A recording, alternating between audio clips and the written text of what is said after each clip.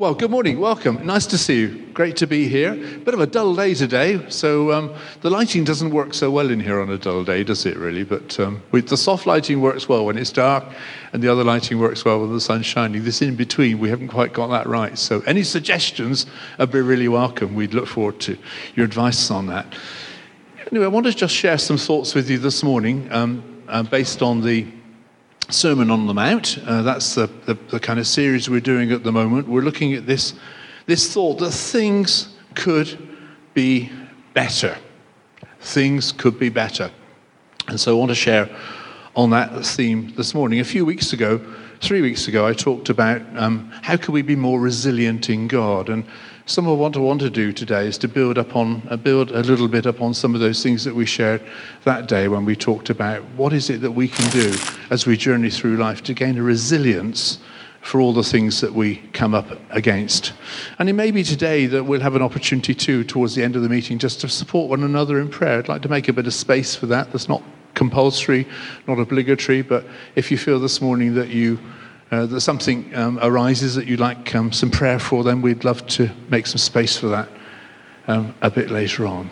Let the Holy Spirit do what the Holy Spirit wants to do among us this morning. Father, that's literally my prayer. Come, Holy Spirit, now. We welcome you as we welcome one another, and ask you now, Lord, to come through this period of time that we share together now, where we think and discuss and consider different matters, that you might open our hearts to you and come and minister to each one of us, Father God, as is your will and as is our need.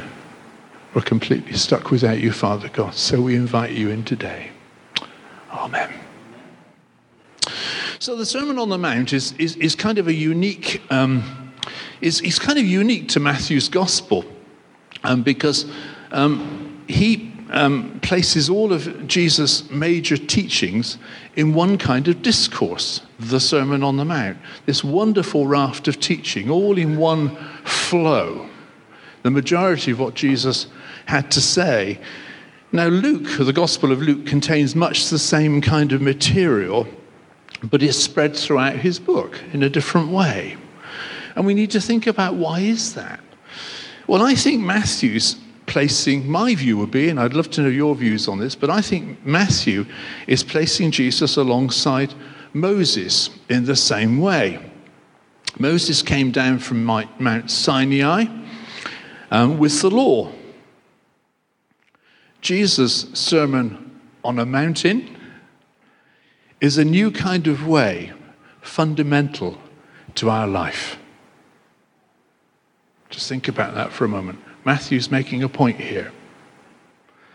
The kingdom of God, or the kingdom of heaven, as Matthew refers to it, talks about a new kind of upside-down world where things can be better.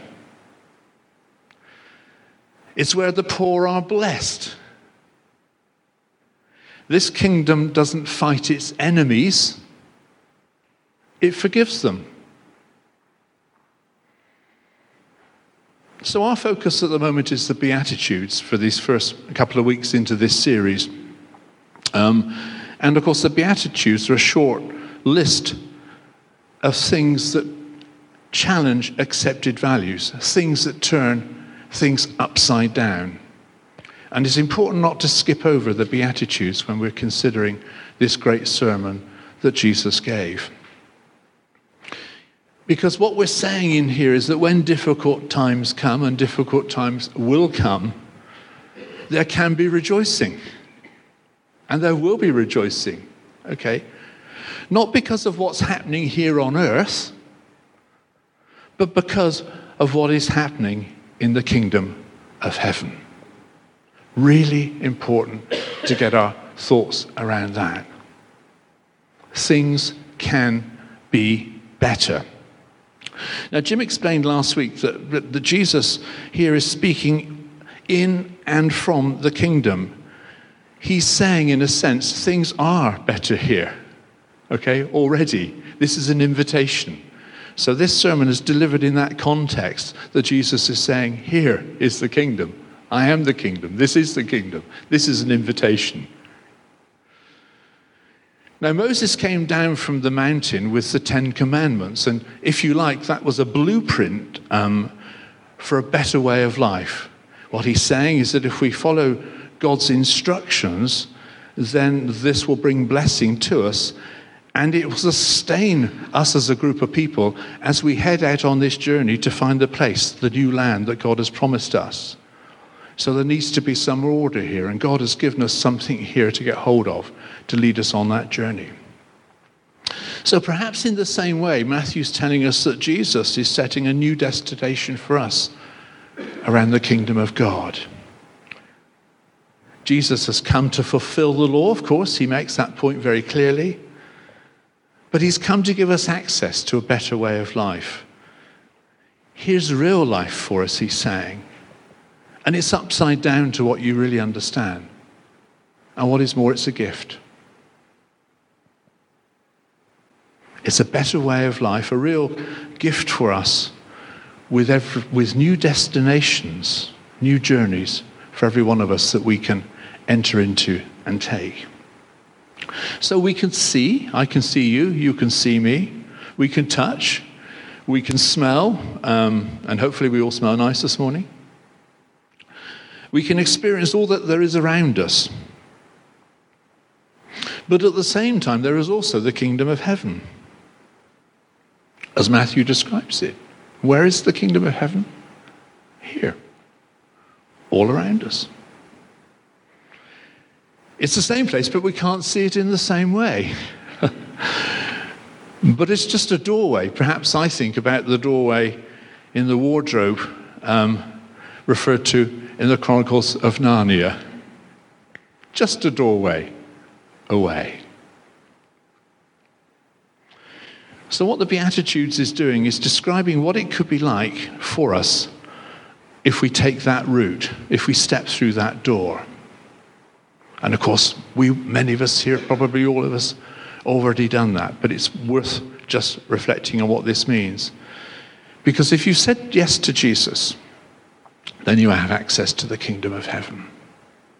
Because actually the truth is, and there is no other way of saying this, the truth is, and it's hard for some people to hear, but Jesus is the only way. So we can settle for a life of fearing God, and many of us do that, have a life of fearing God and of attempting to live up to the kind of standards that we think God has set for us. We can have that kind of life if we want it. We can actually spend our time judging other people by how far they fall short of what we think God expects of them. If we choose, we can do that. But if we say yes to Jesus, then we open up a whole new world and a whole new direction for us. You know this stuff, but perhaps sometimes I feel my role is to remind myself, because I need reminding of this stuff, and I'm kind of arrogant enough to assume that I wouldn't be the only one that sometimes need to be reminded of some of these very fundamental but important things that we believe and have to believe. So as I said earlier, I spoke 3 weeks about resilience, and at that time, I think I said I was facing some challenges, and I was aware that many of us here in Connect and the wider part of Connect were facing some challenges, and that's why I felt that a word around resilience might be a word in season for us, and I think that's right, and I think what was true then is true now. And I wanted to discuss and want to continue discussing. It's important that we do that, questions about how we can be more resilient in God. And so part of what I want to do today is to continue that conversation. We need to talk about it and be open about how we live through the ups and downs of life, and what difference does our faith really mean and make for us. How does our faith help us keep real in practical ways to become resilient to the kind of threats that we face and the pressures that we face every single living day? Now, when I spoke that message about 3 weeks ago, little did I know that a few days later my mettle would be really tested. And I'm aware too that that's not just me, that a number of people have had quite a few challenges in the last week or two. And we see them all the time here. You come to work in the morning, and sometimes it's a catalogue of just stuff that people are wrestling with. And it happens. It's life, and all of us can face moments of unexpected pressure. All of us can face moments of bad news. All of us can expect sometimes to receive or be on the receiving end of sudden loss and pain. So I think it's timely that we've, as a team here, felt that it would be good to look at the Beatitudes and these verses in particular. And I hope and pray that God will bless us this morning as we think about some of these things. And the text that I've come to today is the second one. Jim's dealt with a couple, and the one that I'm going to deal with this morning is Beatitude number 2, which says, "Blessed are those who mourn, for they shall be comforted." Blessed. Blessed are those who mourn, for they shall be comforted. How can someone who is mourning feel blessed? That's a really interesting question. I don't know that I can answer that, but I'm going to try and share a few thoughts around that this morning, because this has been the experience in my life somehow or another. We'd all experienced loss. So this verse is important to us. Loss, when you think about it, just think about it at the moment, because everything that is around us is falling away. Okay. Loss is woven into the very fabric of the way that the earth exists. It can be caused by redundancy, retirement, death, theft, rejection, ill health, betrayal, loss of species in terms of extinction and the things that's going on around us and so on and so forth. Lifestyles completely changed through natural effects in the world. All of these things bring us into facing loss. And what Jesus is telling us here is that grief is a proper and ultimately a healing response to loss. Yeah, I think, and I may be wrong on this, but I think we've lost many of the rituals that help people to acknowledge the sense of dislocation as we face loss in our world. I think sometimes we try and fast forward the process, and I think there are so many offerings of substitutes that are in place to help us deal with grief and loss that we sometimes take that route. But it's not God's route. Blessed are those who mourn, because they shall be comforted. I just picked just a random selection of Psalms, because the Psalms are a good place to go. Psalm 34:18. "The Lord is close to the brokenhearted. He rescues those whose spirits are crushed." Think about that. Psalm 147. "He heals the brokenhearted and bandages their wounds." Isn't that lovely? What a picture. Imagine Jesus just alongside you, wrapping bandages on your wounds. Just think about that for a minute. It's a beautiful picture to me. Psalm 73. "My health may fail and my spirit may grow weak, but God remains the strength in my heart, because he is mine forever."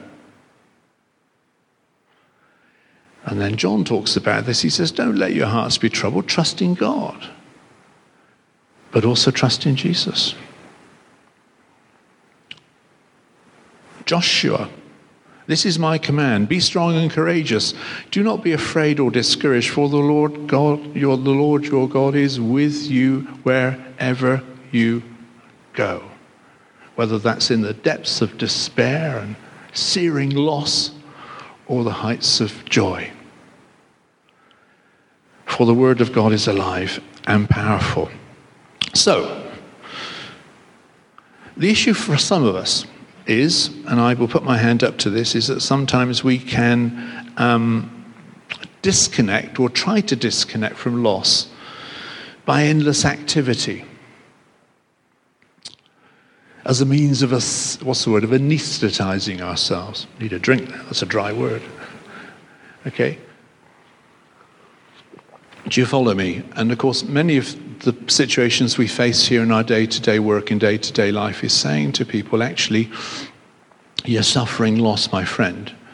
Don't try and anesthetize it by taking that route, because Jesus is the way. Now, it's quite normal to be numbed by sadness. I don't suppose there's anyone in this room who hasn't been numbed by sadness and grief and loss. But we need to understand that feeling numb is really normal. It's not something we have to panic about or rush to heal or to treat or to anesthetize. The numbness, and if you've ever felt that, you know what that's like, suddenly is a terrible feeling. But the answer is not to panic. Because there's a process, and you'll understand this, there's a process of grief that the Lord leads us through. And these are stages, and people go through these stages without understanding sometimes this is exactly the way of the Spirit. Okay? So those stages start with sadness.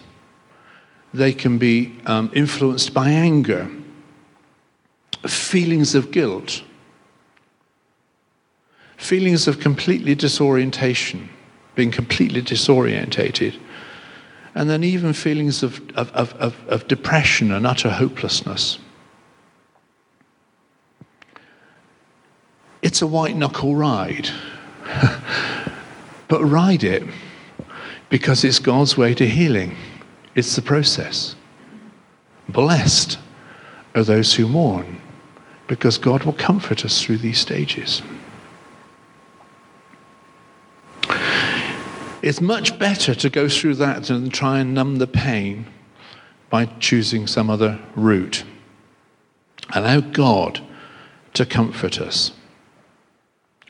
Now, part of the problem is that sometimes we don't recognize that we're grieving. Sometimes we don't pin how we're feeling in life to the loss that we've suffered. Sometimes we don't even necessarily recognize the loss, because loss comes in so many different forms. There's obvious things like if you lose somebody that you love very dearly, it's loss, and you're numb. Gosh, you're numb. Goodness me, you're numb when you lose somebody. But there's all sorts of other things that happen. I'll tell you a story. It's a true story. I've asked a friend of mine for permission to tell you this, and he said I can. And he also said I could tell you his name. Some of you may know him, some of you may not. So I'm not going to mention his name. But a friend of mine some years ago, he became a friend some years ago through journeying, coming here and meeting up here through our work and some of the work we do. And I got to meet this guy. And at the time, he was in a place of, he said to me, I am in utter despair. I think he used the term, I'm completely at the end of my rope. I don't know what to do, which way to go, which way to turn. I know the Lord, but I don't even feel that the Lord is helping me here. So a friendship between us developed, and I began to just spend some time with him and talk these things through and explore these things. And of course, as I got to know him, what I discovered that a couple of years previously, over the space of 12 months, he suffered the pain of searing loss. Because during that period, first of all, his wife left him, and he was left at home with the teenage children. This led to him losing his job. This led to him losing his house. And this led to his children not wanting to speak to him. All over a period of 12 months. It's a Job-like story, really. And he said, I'm done. What is more, he said, I'm absolutely racked with pain. All of his joints and muscles were very, very sore. He said, like, I've got this massive arthritis that's come on out of nowhere. And I don't know where this has come from. He said, I'm depressed. And is that making me ill? And I said to him, no, you're not depressed. You're grieving. And you need to deal with the loss. And if you could deal with the loss, then things will begin to make some sense again. And he didn't see at that moment, because of all the pain, that he was actually hadn't attributed that 12 months as being loss in his life. Didn't think of that at all. He had all sorts of other emotions and feelings around that. Anger, guilt, of course. Anger, guilt, and so on and so forth. But he didn't attribute it to loss. He'd been through some of those things. So I said to him, blessed are those that mourn, for they shall be comforted. So the answer here is to say yes to Jesus, whatever that means for you. Say yes to Jesus and go on that journey with him, which he started to do. And the Lord spoke to him. And I said to him, just start to read Scripture. And you know, God is just so amazing. God took him to a Scripture which didn't mean much to me, but it meant much to him. And he reminded me of this the other day. And it's in Hebrews 4:12. For the word of God is alive and powerful. It is sharper than the sharpest two-edged sword, cutting between soul and spirit, between joint and marrow. It exposes our innermost thoughts and desires. Now, something in that scripture hit him, and he thought, if I could just meditate on the word of God, then maybe it will reach my joints and marrows, and maybe this pain will go. And that was his starting point. So he'd committed that day to read that scripture every day, and to read two or three other verses each day, and to read those over and over again for a few days, then to move on to the next thing, but always resorting to that scripture. One day we met up for coffee, and he was looking a lot better. And I said to him, we were walking back to my car, and I looked at him and I said, you look taller. Because he did to me, you know, I'm standing next to him, he's about my height, but I suddenly thought, you look taller. He said, I am taller. He said, do you know what? I've got no pain. All of my joints are completely gone. And he felt a real healing had come over him. But not only that, he'd come the other side of his loss. During that process, God had healed him, comforted him as he mourned. And happily now he's on a completely different trajectory in life, and he's got a new job and a new home and new friends, and life is completely different. Because he went through the process of allowing the Lord to take charge of that situation. So I'm conscious of time here. So think that through. He decided intentionally to focus on the Word of God. That pain of searing loss turned into physical pain, which could only really be dealt with in one way. That would be my view. There's another aspect to this verse, which I mentioned just very briefly because I need time is cracking on. But there's also in this verse, it's talking about us when we get things wrong. Have you ever got anything wrong? Have you ever felt I've really hurt somebody? Have my actions caused trouble and pain and difficulty?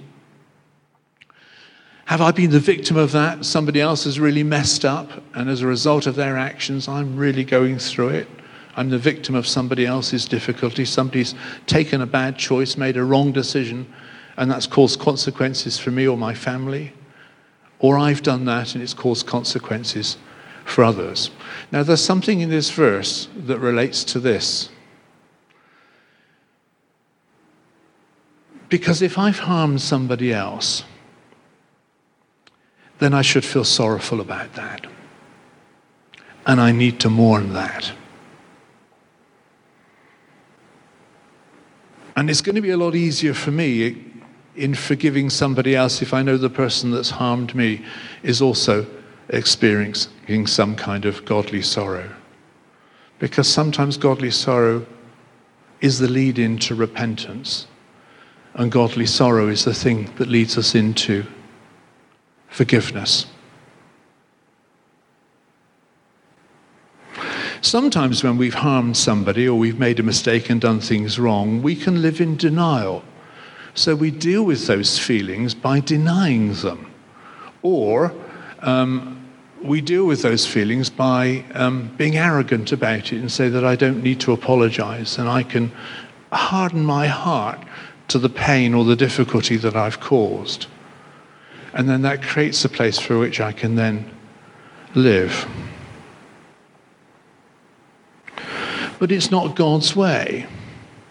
God's way is that when we've messed up, we need to be sorry, and that's part of a mourning and a grieving process. And when we're the victims of somebody else's, when we suffered loss as a result of somebody else's actions, it's exactly the same process. We have to go through that grief, to let that sorrow come, and to forgive, and to allow God to heal. It's much harder that way. But as we said the other day, in this process, we must not forget all of God's benefits. I went through a list of what I thought what God's benefits were, and I'll list them for you again. In this process, as we go through this, we must never, ever, ever forget God's benefits. What are God's benefits? Forgiveness. What are God's benefits? Healing. What are God's benefits? Redemption. What are God's benefits? Restoration. What are God's benefits? Love. What are God's benefits? Compassion. What are God's benefits? Provision. What are God's benefits? Renewal of strength. Forget not those things, because that will lead us through having to make those difficult decisions to forgive somebody else, or to be able to deal with the consequences of our own mistakes and errors. It's the same process. Blessed are those who mourn, for they shall be comforted, and they shall be forgiven, where forgiveness is due. So if we live in godly sorrow, and sometimes we do need to live in godly sorrow and fess up, and then we go through a process by which he will restore us. And he will then restore the people around us that have been harmed as a result of our consequences. He'll do that anyway. It's much harder when we've been the victim of somebody else's actions, but this process that we need to go through of accepting where we're at, seeing it as sorrowful, mourning and healing, it will always end in blessing. Blessed are those who do this. Blessed are those who do this. I need to remind myself of that, because sometimes I'm not so good at it. So today, just briefly, let me sum up. Let's ask ourselves some questions, some honest questions. I'll ask myself some, you ask yourself some. What is it that I've lost?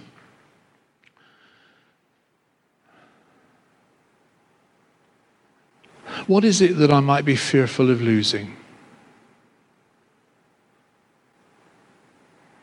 What is it that troubles me about something that I feel I might have got wrong?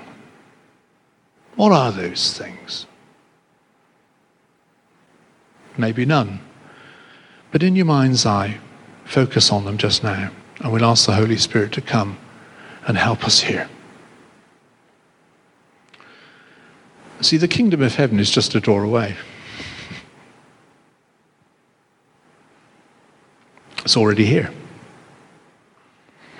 And all we need to do is to take all of that stuff through the door with us, all our feelings, and to go on to a new journey and enter into a new journey with Jesus. All that loss, all that pain, all of that stuff, just take it with us through the door to Jesus.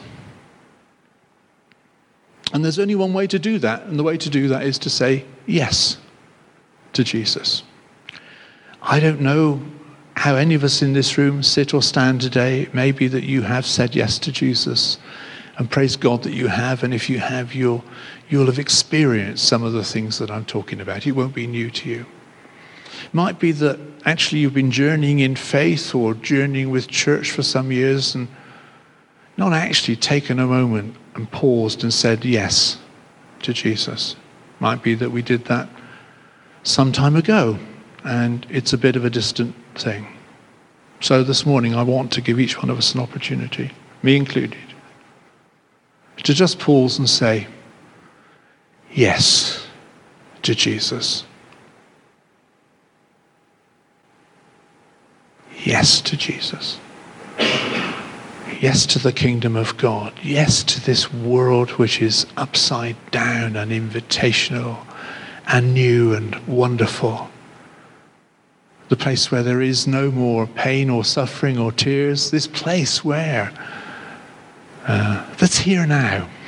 We don't have to wait for it. We just need to say yes for Jesus. So whatever that means for you, whatever is in your basket of, or in your arms of sadness and loss, take it to Jesus this morning. Whatever it is we've done or not done, whatever that's been done to us, whatever we've missed out on, all those things that we think we might have but we don't have, all of that loss, wrap it all up and say yes to Jesus. Because blessed are those who mourn, because they shall be comforted. The Lord is my strength and my shield. My heart trusts in him and he helps me. Anyone know where that's from? It's in the Bible somewhere. I remember it. It's one of my memory verses. The Lord is my strength and my shield.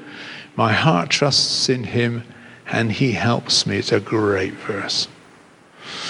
The very essence of our relationship with God, of saying yes to Jesus, is that we're trusting him rather than trusting what he can do for us. We don't put our trust in what he can do for us. We put our trust in him. Really important.